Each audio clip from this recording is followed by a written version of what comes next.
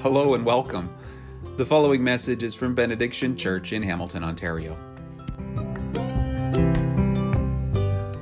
Listen, look at this photo.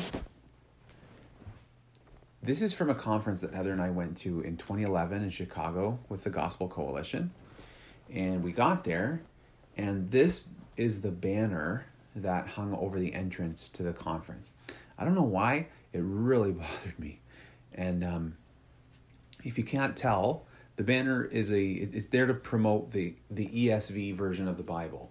And it's got on it all these faces of some well-known pastors and leaders in America that are sort of front and center. And so it's meant to make people want to buy the ESV Bible because it's trusted by these people. And so surely it's good enough for the rest of us. I just want to ask a question, though. When you look at this banner, how many of you, just maybe by show of hands, would that make you, if you weren't sure already, would that make you more likely to buy an ESV Bible? How many? Yeah, maybe a couple. How many of you it would make you less likely to buy an ESV Bible? Interesting. How many people it actually would have no impact on your decision to buy an ESV Bible or not? Yeah, it was interesting because it occurred to me at the time, like, if this were a banner selling or promoting like hair care products, it would look exactly the same. Or if it were there to sell like sports shoes or perfume, it wouldn't look any different than it did now. And all I could think of as I was looking at this banner was just like, my goodness, I know some people who, if they saw this, they would have a field day. Like, are we saying now that God's word won't sell without a celebrity pastor endorsement? You know, like, is that where we are now? So maybe I'm overthinking. It's certainly possible. But the thing is, I actually, at the conference, I met up with one of the people whose faces was on the banner. And I asked him, hey, did you know when you posed for this banner, or when you posed for this photo, did you know that this is what they wanted to do with it? He was like, yeah, I know. It's kind of weird, right? I said, yeah, do you think maybe we shouldn't do stuff like this? Like, do you think maybe it should even come down?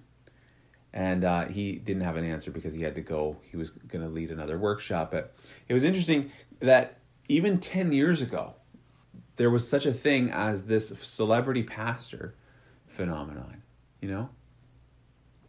I've got another question for you. How many of you are familiar with the podcast, The Rise and Fall of Mars Hill? Are you familiar with that?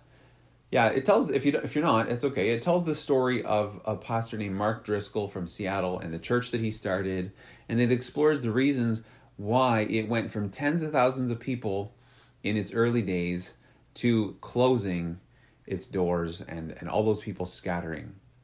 And it's a really hard listen, but I actually do think that it's helpful and it's kind of instructive for us. For me, as I listened to it, it actually brought back a lot of memories because I remember the days of Mark Driscoll very clearly. One of those memories was from another conference that I was at, this one going back to 2006. And this was the Desiring God Conference for Pastors. Mark Driscoll was there, and he gave a talk, and everybody was really impressed because he did a great job, and he was a great communicator. And after his talk, I was able to have a conversation with another one of the keynote speakers at the conference. And I was asking him just to kind of clarify and help me out, because I was really wrestling with what we used to call in those days biblical manhood and womanhood. And I was hoping he could help me out. So I had some questions for him. And then, but the thing is, he was like, this pastor, this teacher, he was like, look, man, just look at Mark Driscoll. Like, he grew a church to 5,000 people in 6 months by yelling at the men and telling the women to submit to their husbands. Like, if it works for him, of course it's going to work for the rest of us. And so you see how the reasoning goes? Like, the size of Mars Hill Church, that's all the proof that any of us needs. Like, look at what's going on there. Surely that's God's doing. Surely God is with Mark Driscoll, and the rest of us should imitate him. Now, this isn't to talk today about Mark Driscoll. That's the last thing that I want to do. There are actually a lot of celebrity pastors out there that we could name. If we took a survey, I bet you could name 2 or 3 of them yourself. One celebrity pastor that I bet that none of you would have named if I'd asked is actually Simon the Sorcerer. And he's the guy who's mentioned in this passage. I have read this passage maybe 100 times, and I've failed to see what this guy really is. Like, it never hit me before that Simon the Sorcerer, he's like the original celebrity pastor. So let's talk about him. Just to be clear, I wish that we didn't have to talk about Simon the Sorcerer. To me, the real Holy Ghost story is what God did among the Samaritans. Like, do you remember the Samaritans? Jesus, in John's Gospel, chapter 4, he met a Samaritan woman at a well. She was really nervous because there was tension between the Jewish and the Samaritan people. And you may remember further back, like in the Old Testament, Israel was conquered and they're sort of scattered into exile, and most of God's people returned, but some of them never did. And some people, like, they stayed out in the nations, and they mixed with the foreign peoples, and those are the Samaritans. And the Jews see Samaritans as traitors and liberals.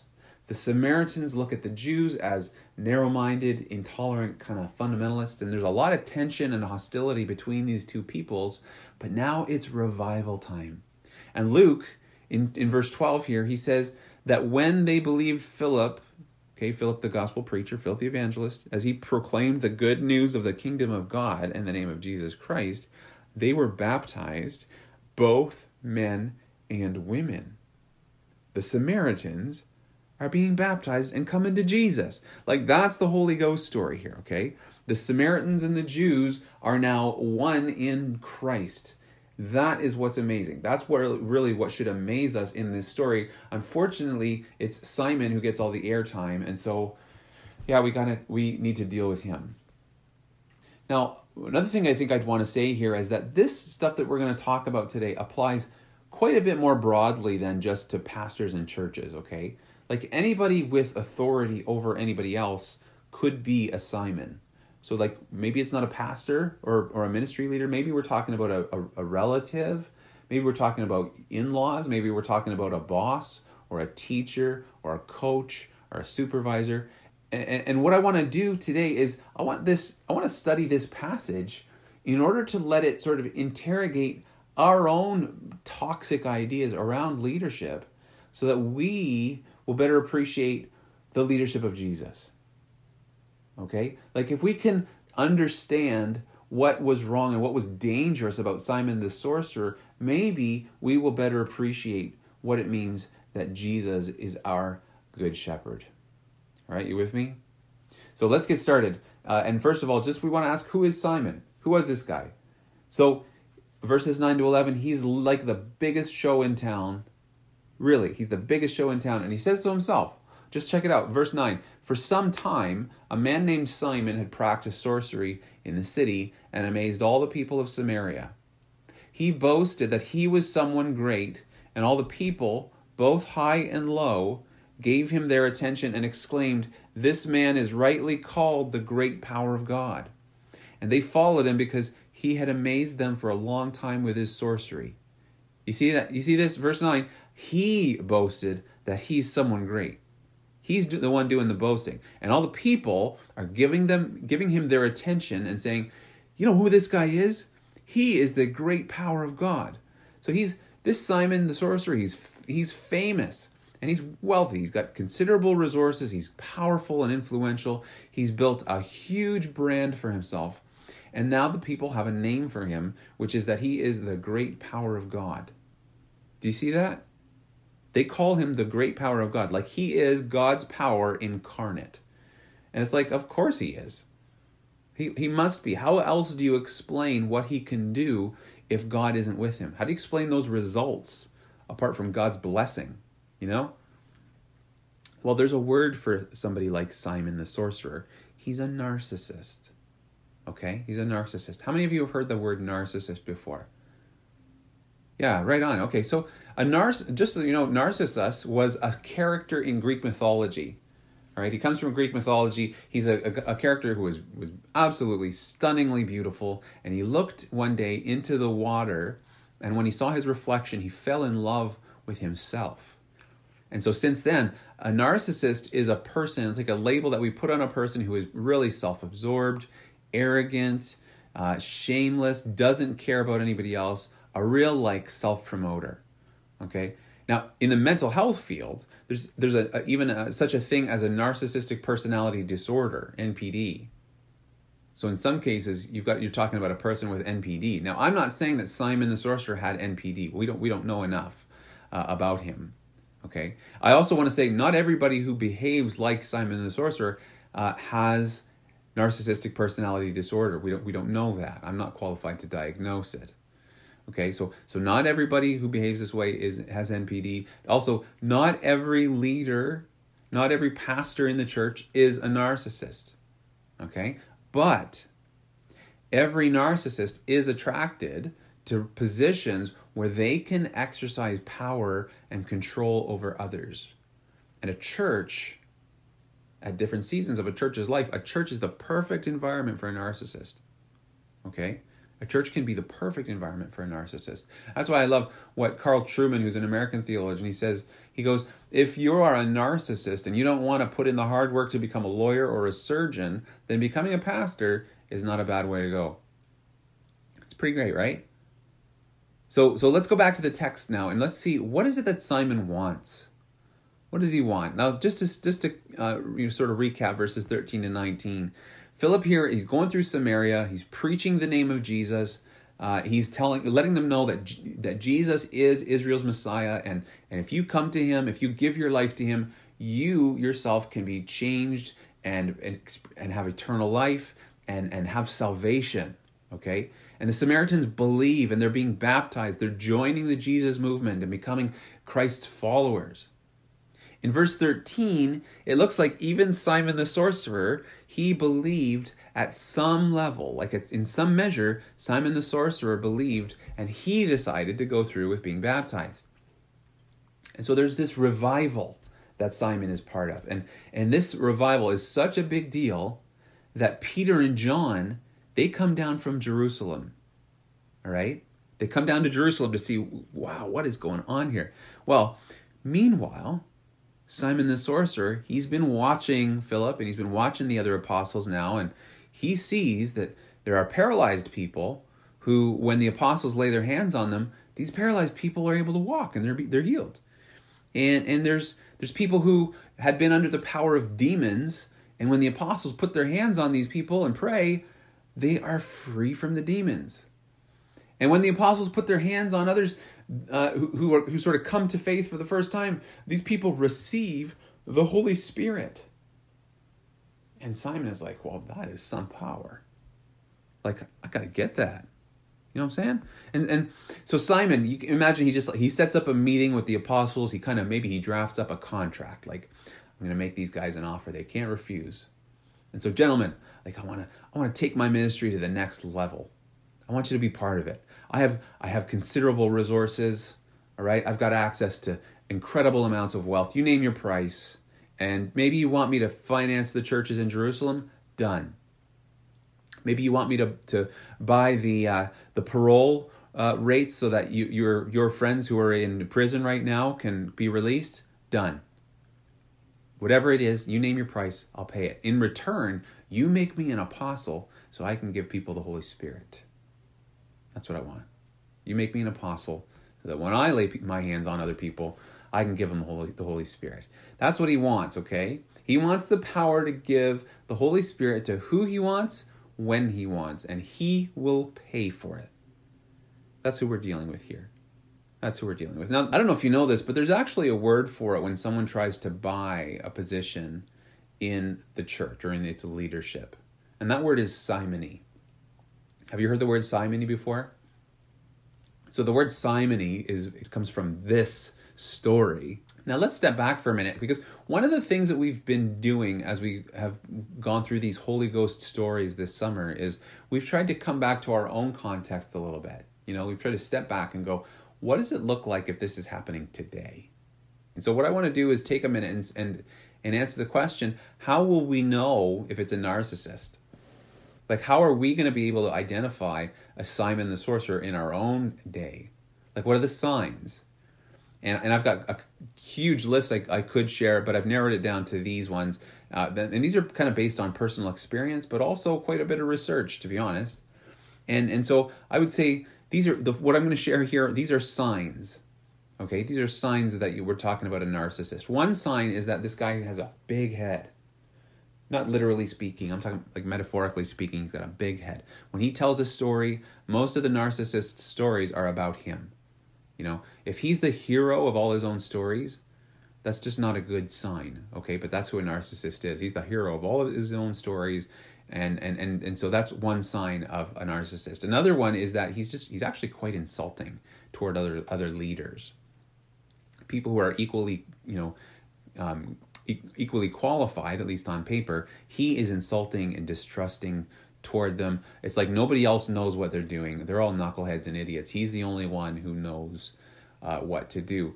Another sign is he probably is going to do a lot of name dropping. Okay, like a narcissist is going to mention the influential people that he hangs out with when he's not with you. Okay, so he's a name dropper. Another sign of a narcissist is all the yes men that he's probably surrounded himself with. Now, I don't know if you know what a yes man is, but yes men are leaders who you populate a team with, and they don't correct you, but they're going to tell you that every idea that you come up with is a home run. Like, great job, boss, you nailed it. You're awesome. You rock, and that's just not healthy. You know, it's not helpful and healthy for a leader to be surrounded by yes men who never challenge or correct him. But that's another sign of a narcissist. Another sign is that he's probably pretty unaccountable. You know, like he doesn't like to be under authority, doesn't like to answer to other people. And so things like meetings or policies and committees and stuff, those stifle the narcissist's freedom. You know, they get in the way of him being able to realize his vision because he wants to call the shots. He doesn't want to have to answer to anybody. That stuff it cramps his style if you're a narcissist. So that's another sign. Another is that he's defensive. Okay, he's gonna react really negatively to criticism and suggestions and questions. He's gonna treat that like it's spiritual warfare. So that if you come forward and you've got questions or challenges for him, you're being divisive, you're being disloyal and un-Christ-like. So his defensiveness, that's a big sign of a narcissist. Another is he's going to do a lot of God talk. A lot of God talk. Here's what I mean by that. If he's got an opinion or an idea of his own, rather than just expressing it as his idea, he's going to couch it in spiritual language. And he's going to say, you know what? I think I know what you should do because here's what God told me about that you should do. Or he's going to say, you know, I know that you're wrestling with this decision. Here's what God wants you to do. Or, hey, church, you know, here's what God wants for us. And he's going to say it very decisively and very sort of unilaterally. And people are going to go like, oh, okay, well, I guess that's what God says, so I guess we better do it. And that's an important sign of a narcissist. Another is how he will sacrifice others. You know, so like if there's a crisis, like God forbid there's abuse in the church or some sort of a real serious a scandal like that, what the narcissist is going to do is his goal is to protect the brand and to guard the reputation of the organization. You know, keep it from being harmed or falling apart. And he's going to do that even if it means sacrificing a few sheep. Maybe asking, an abused wife to go back to her abusive husband. Or asking an abused child to forgive the abuser. And that's what a narcissist is going to do. That's what he's going to ask for. And that's not okay. And a last sign, I think, of a narcissist is that he's actually pretty disinterested. He's personally disinterested. He's not as interested in you as he is in what you can do for him. Okay? So you get to the end of a conversation with a narcissist and you just kind of feel like, wow, he actually never asked me any questions about my life. Does he even care? Does he know anything about me? Does he appreciate at all what it's like to be me? Is he interested in anybody but himself? And the truth is, a narcissist isn't. Now, as I look at this list, to be honest, there's a few of these things that I wrestle with myself sometimes. Don't you? And I would want you to know, like, just because you wrestle with one or two of these things doesn't make you a narcissist. But A leader who has several of these and where it's a pattern, that person's dangerous, right? They're dangerous. I know people like this. I know pastors like this in Hamilton. And what makes a narcissist dangerous isn't that narcissism is a worse sin than others, okay? I don't think that it is. I don't. It's not that narcissism is worse than other kinds of sins. In fact, one thing that's probably important to say here is that it turns out narcissists actually have a lot of shame and fear. They've got a really low view of themselves, and they've got these really deep wounds and hurts inside that just go unexamined. And if they would take the time and create this space, the gospel could bring such healing and freedom in the heart of a narcissist. But a narcissist won't do it. A narcissist won't do it because a narcissist would rather be powerful than healthy. Do you hear me on that? A narcissist would rather be powerful than healthy, and that's why they need us so much. That's why Simon the Sorcerer is so dangerous. And that's why a leader like this, that's why he's so dangerous, especially in a church.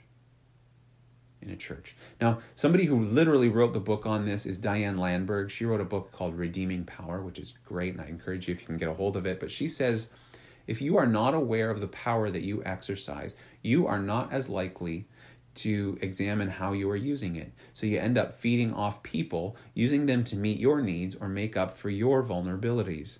Maybe that looks like going to the grocery store and being hideously rude to the cashier. Or maybe it looks like schmoozing with everyone there and knowing that it is going to feed your ego because they'll all think that you're wonderful. As long as you're using the sheep for food, then you are a wolf and not a shepherd. You're a wolf and not a shepherd. Now, in fairness to Simon, we need to pause and just acknowledge that it's not actually all his fault. Like if we go back to the text here for a minute, it's going to show that we are part of the problem.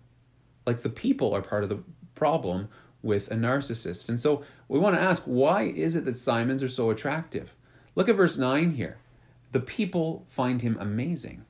Do you see that? Do you see that in verse 10? The people give him their attention.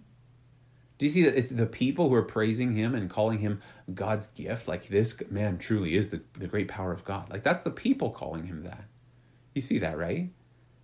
And so there's something about a strong leader that we find attractive and helpful. And of course there is. Like, because let's be honest, a strong leader does all sorts of things for us. A strong leader can help our unbelief. Because like I'm just a knucklehead. What do I know? But if it's like if you've got a Simon, well, Simon's rich and he's famous and successful and he could be doing anything that he wants and he's into God. Well, if he believes this stuff, then surely it must be true. Right? So they help our unbelief. I also think a strong leader can do our thinking for us. And some of us, we want that. We want a leader who does our thinking for us when we're not sure what to do. Because if you've got a Simon in your life, you don't need to trust God. You don't need faith. You don't need wisdom and discernment because Simon the Sorcerer is going to tell you what you should do and you'll believe him. Some people really like a leader who can do our thinking for us. Another thing that a strong leader will do is they will really and genuinely encourage us. We'll find ourselves encouraged by our time with them. Like, suppose, if Mike Molesky looks at you and tells you, dude, you're intelligent, you're beautiful, you are wonderful, you are loved and gifted. Look, you matter. If Mike Molesky tells you that, it's like big deal. But suppose it's 2011. And it's Mark Driscoll who's across the table from you and says, you know what? You're awesome. You got this. You got nothing to worry about. Well, a lot of us are going to find that really encouraging. And so a strong leader will encourage us. But another thing that a strong leader will do is they actually make us feel important. They make us feel important. Like, especially if you know a Simon the Sorcerer personally, that feels good. You feel more important or maybe more valuable than other people. Because it's like, wow, he knows my name. Like I babysat his kids. I know where he lives. I've got his cell number. I've had coffee with him once. I'm friends with his wife. They're in the same step class or something like that. And so in all of this, we have all of these deep needs that somebody like Simon seems to be able to meet. And in exchange, we're happy to reward Simon with all kinds of positions and with all kinds of power. And just to be clear, I wouldn't say that that's necessarily an evil impulse on our part. I just think that it's misguided. It's misguided. Because imagine what would happen if the apostles agreed to this deal. Like, imagine if Peter and John shake hands with Simon, and now they got a pile of money. Now Simon is an apostle. Okay, great. But what is he going to do with all that influence? What's he going to do? Can he be trusted with that much power? Of course he can't. Of course he can't. And we know that because of Peter's response to Simon. Let's go back to the text. Look at verses 20 to 24, where Peter answers Simon and says, "May your money perish with you, because you thought you could buy the gift of God with money. You have no part or share in this ministry, because your heart is not right with God. Repent of this wickedness and pray to the Lord in the hope that he may forgive you for having such a thought in your heart. For I see that you are full of bitterness and captive to sin." Now, I see some important lessons in Peter's speech here. First, I think it's important to acknowledge that Peter actually speaks up and confronts Simon. I think that's really important. Because imagine if Peter said instead, like maybe some of us would do, imagine if Peter said, "Oh, come on, let's just give it time. He's a narcissist, and so surely Simon's ministry is going to fall apart on its own eventually. Just give it time." Well, that may be true. That may happen. But the thing about a narcissist is that when it does, and his ministry collapses, what Simon's going to do is he's not going to accept responsibility for it himself. He's going to blame everybody else and say, "Well, they sabotaged me. They stabbed me in the back. They were traitors. They were jealous." And so for Peter, it's too important. This is about protecting people from a dangerous person. So he's going to go on and he's going to name the problem and say, Simon, you are wrong. How dare you? You think way too much of yourself and way too little about God. You think the Spirit is some product or some commodity that you can buy and sell? No way. The Spirit is not for sale. And so you and your money, you should rot for that. Like, you and your money should perish for that. You should be destroyed for that. And then he goes on and he says why it matters.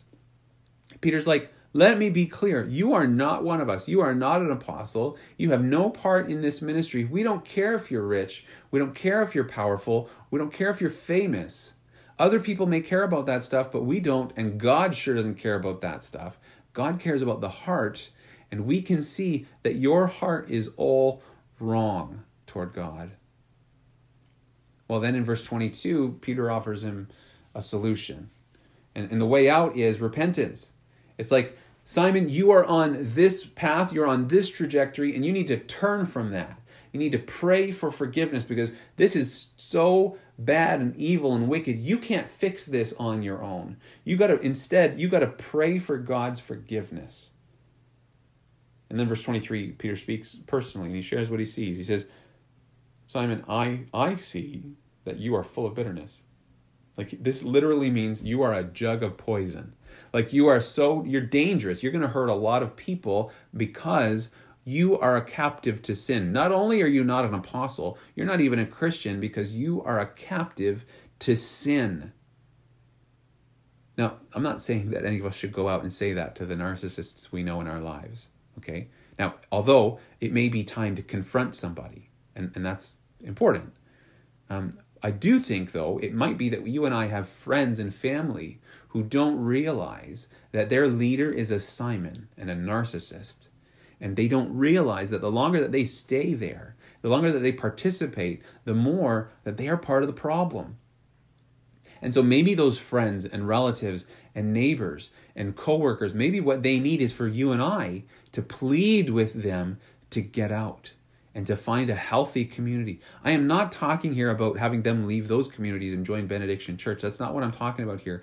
I'm saying this is a narcissist is too dangerous to be left alone. Now, is this something we could do?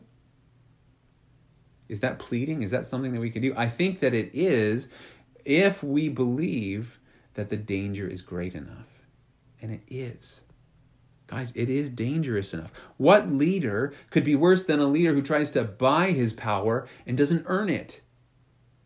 You know, what could be less Christ-like than a church leader who uses his gifts and influence on the people instead of using his gifts and influence for the people. You know what I'm saying? Like, what kind of a shepherd is more dangerous than a shepherd who doesn't feed the sheep, but who feeds on the sheep? And it seems to me maybe part of why Peter reacts this way is that he has seen this before. Peter's seen firsthand what happens when powerful people think that they can buy and sell God. Because not long before this, maybe just a few months, there was a meeting with another apostle. And they made Judas Iscariot an offer that he couldn't refuse. And they gave him a bag of money in exchange for God's Son, and in order to protect their own power and their own position. And then they murdered Jesus. They put him on a cross. And it seems to me Peter won't let that happen again. He knows that people like this, they're just too dangerous. They are too dangerous. And so the warning here in this story, I think, is that in a culture like ours, that's already so cynical and suspicious, there may be no greater threat to the church and our witness than an unchallenged narcissist. Do you hear that? There may be no greater threat than unchallenged narcissists in the church. Now, I also think, though, that that's why the gospel is such good news. It's such good news because while the danger from Simon is very big, I also think that the opportunity that we face right now is huge. There may be no greater apologetic for our faith than if our churches and communities are content with safety and health, if not size. Like, if we're content to be healthy, if not huge, man, that preaches. That makes Jesus look really good. I'm talking about a setting where our leaders are ordinary, average, loving shepherds, not celebrity pastors. I'm talking about homes and businesses and teams and churches where we are learning to take our saving faith and take it off of the leader and put it onto Jesus, because Jesus is so much better. He's so much better. He's a better shepherd. Jesus is a better shepherd. Jesus would never use or abuse or exploit you. He loves you. And Jesus isn't for sale. He can't be bought. He isn't building a brand. Jesus is building a kingdom, and he calls you and I his brothers and sisters and co-heirs in that kingdom. We get to rule with him. And Jesus won't bully or intimidate us. Jesus says, you know what? I stand at the door and I knock, but it's your door. I stand at the door and knock, and what happens next is up to you. And Jesus would never endanger the sheep. Jesus says, I'm the good shepherd. I know my sheep and my sheep know me. Just as the Father knows me and I know the Father, just in the same way that the Father knows the Son and the Son knows the Father, in that way, that's how our good shepherd knows us, his sheep. And he says, I lay down my life for the sheep only to take it up again. I have that authority to lay it down and authority to take it up again. And it seems to me, Jesus isn't some greedy narcissist. He doesn't need any power from us because he has all the glory, all the power. Jesus can rise from the dead. So, what does he need from us? What do I think I'm going to offer, or what need am I going to meet in a person who, when he's dead, can rise himself up again from the dead? Okay? He doesn't need anything from us. He is not looking to impress us or amaze us. Jesus wants to save us and forgive us and heal us and know us. That's what he wants. And that is a lot more than any celebrity pastor will ever give.